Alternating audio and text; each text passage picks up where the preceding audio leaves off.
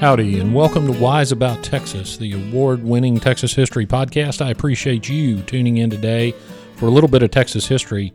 As I mentioned in the last episode, we're going to do a few short, quick episodes. I know that summer is a time where a lot of us Texans drive around to various, we visit family, we take our vacations, and being from Texas, of course, that usually involves loading up the car and driving. So I hope that part of your trip is going to include stopping at various Texas historical sites, and maybe even a few that you've heard about on Wise About Texas. But while you're in the car, I hope you will take these episodes with you and listen to them as you roll.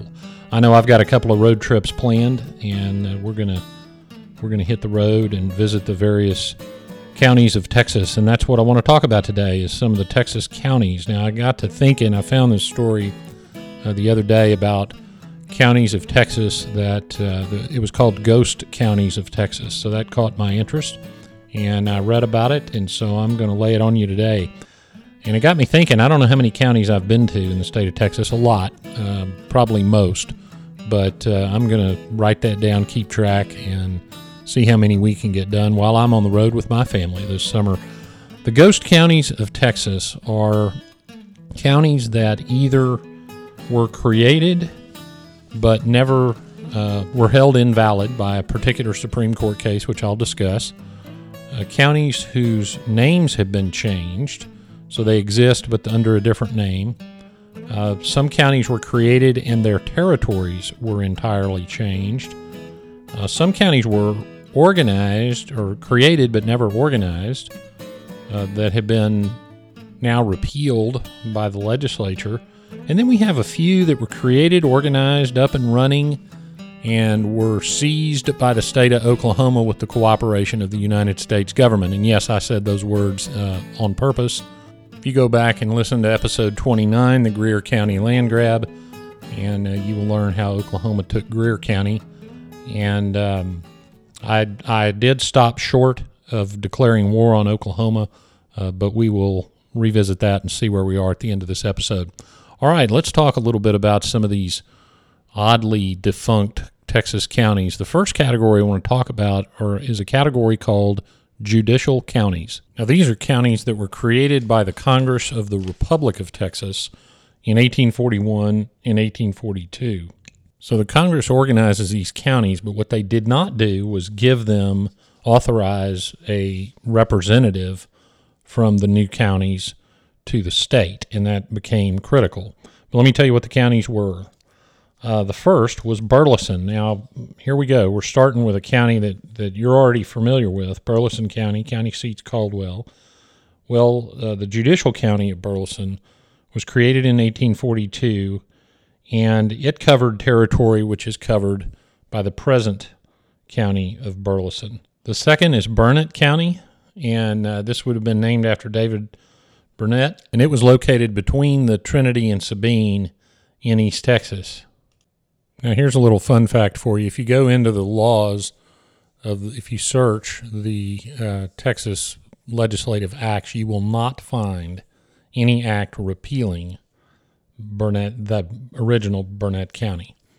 So I will leave that to legal scholar listeners to decide what that means. Another judicial county was DeWitt, and it covers the same territory as present-day DeWitt, more or less. Another judicial county was named Guadalupe, and it covered also the territory that present-day Guadalupe covered. There was another judicial county called Hamilton County, and it comprised the eastern part of Montgomery County and part of present-day Houston County. Now, there is a Hamilton County today, but it is located in an entirely different place. An interesting judicial county was called La Baca, B-A-C-A. Now, if you go back and read writings from early Texas, you will see mentioned what is the La Vaca River. But the letter V in Spanish is often pronounced almost as a hard B, as in boy sound. And so you saw Lavaca written Labaca a lot. Well, in the Republic days, they created a Labaca County as a judicial county. And the present Lavaca County was legitimately created a few years after Labaca County and covered the same territory. So they changed the spelling. Another judicial county was Madison County, which was carved out of Montgomery County. Now, it is close to, but not exactly the same as present-day Madison County. Present-day Madison County was created much later, about 11 years later, from land belonging to Grimes, Walker, and Leon counties. So it shifted a little bit. There was another judicial county called Menard, nowhere near present-day Menard County. The judicial Menard was created out of Liberty County. Another judicial county was Neches, and it was created by taking part of Jasper and Jefferson counties. Another one was Panola, which covers about the same territory that present-day Panola County covers. Judicial county of Paschal was created, Paschal, out of Red River, Bowie, and Lamar counties. And there was a judicial county called Waco County. And the final judicial county was Ward County, which was near the coast and not anywhere near present-day Ward County. All right, well, what is the deal with these judicial counties? Well, they were, as I mentioned, created but not given representation in the legislature. So there was a case that made its way to the Supreme Court of the Republic of Texas, styled Stockton v. Montgomery. And in that case, the court held that because the Constitution required each county to have at least one representative, that these judicially created counties without representation were invalid. A couple of interesting things about that opinion. One, in the early part of the opinion, they talk about Ward County, which was the subject of the case, being organized as having gone through, quote, all prescribed ordeals, close quote, which meant the county had met the requirements for organization. But I find that all prescribed ordeals somewhat descriptive of government bureaucracy. So I thought that was funny. And the part of the Republic's Constitution that they were discussing contemplated legislative representation consisting of one set until the population shall reach 100,000, which at the time must have seemed a lofty goal, which is interesting to think about as we sit here in 2019 with Texas being the fastest growing state in the Union. Another funny thing late in the opinion, the author, Justice Hutchinson, who was a district judge but by law sat on the Supreme Court, said that he could discuss more about the law from the U.S. Supreme Court, but that the opinion had already gone on too long. So I think all of us judges who write opinions could take a lesson from that one. All right, what about counties whose names have been changed? Well, there was a municipality before Texas independence called Bevel, and that municipality changed its name right before Texas independence to Jasper, which became the name of the county, and the municipality of Bevel pre-revolution became Jasper County after the revolution. There was a county named Buchanan, same as Lake Buchanan. That name was changed to Stevens County, which it is today. There was a county called Columbia County. Columbia County, as you might expect, was pre-revolution. It was the name of a municipality. The name had been changed from Brazoria to Columbia, and then right before the revolution, it was changed back to Brazoria, and that became the name of the county, one of the largest in Texas, Brazoria County.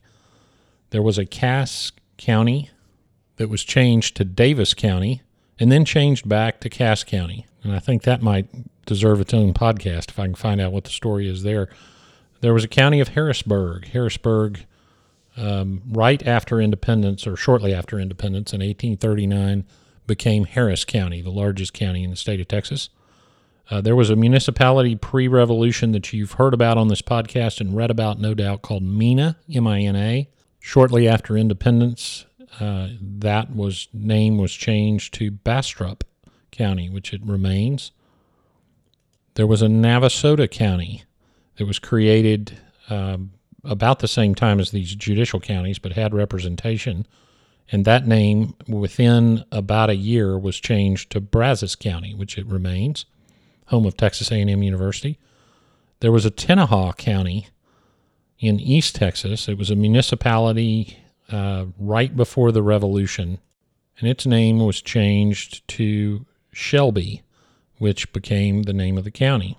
There was also a pre-Revolution municipality named Viesca, which was changed right before the Revolution to Milam County, which it remains. Now, before the Revolution, there was a municipality of San Patricio, and we've talked about the Battle of San Patricio in a prior episode during the Revolution. But its boundaries, it became San Patricio County, but its boundaries were totally changed. They were defined in early Republic in 1838. They were redefined in 1846, but then they were changed in both 1887 and 1891, and so that the present San Patricio County does not include any of the former San Patricio County. Now, there were a few counties that were created and then dissolved. There was one called Buchel, B-U-C-H-E-L, or Buchel, which was created out of Brewster County. There was a Dawson County that was created with land from Kinney and Uvalde counties, and it actually wasn't dissolved. It was just taken over when the legislature changed Uvalde and Kinney County to scoop up all of the territory that had been carved out from Dawson County, for Dawson County. Another county created in Brewster County was Foley County, and then north of there was a county called Wedgeforth County. All of those counties ceased to exist not long after they were created. And then we have the issue with Oklahoma. Now, I mentioned episode 29 of Wise About Texas, you can hear about Greer County, which was litigated away from us. There were two other counties that were created in 1848 and 1850. In 1848, the county of Santa Fe was created, and it had a very elaborate description of its boundaries. And then there was a county called Worth County, which was created in 1850. The boundaries for Santa Fe County describe the source waters of the Rio Grande and the Red River, and would have been in the north, what is now the northwest part of the Panhandle. Worth County was, the boundary started in the Rio Grande and was near El Paso, basically is where it was. But in 1850, Texas gave some land back to the United States, and that's what helped create the straight line borders that we have in West Texas. And the land that comprised Santa Fe County and Worth County disappeared from the Texas land rolls and became part of New Mexico. Oh, and on the counties who changed their name, I missed one. Wilson County, present-day Wilson County, southeast of San Antonio, was named for a period of time Cibolo County. So sorry, folks, Wilson County listeners, I left that out. Well, at this point, we should come to the part of the episode called Getting There, but all I've done is talked about getting there to all these different counties, some that exist with a different name, and some that are lost to history. So as you drive around, take note of the counties that you're visiting, see how many you can get in this summer. Always a good idea to take a picture by the courthouse to show where you've been, and be safe on the roads out there. And that wraps it up for another episode of Wise About Texas. I hope everyone has a wonderful summer. We'll be coming at you fairly quickly with another short episode.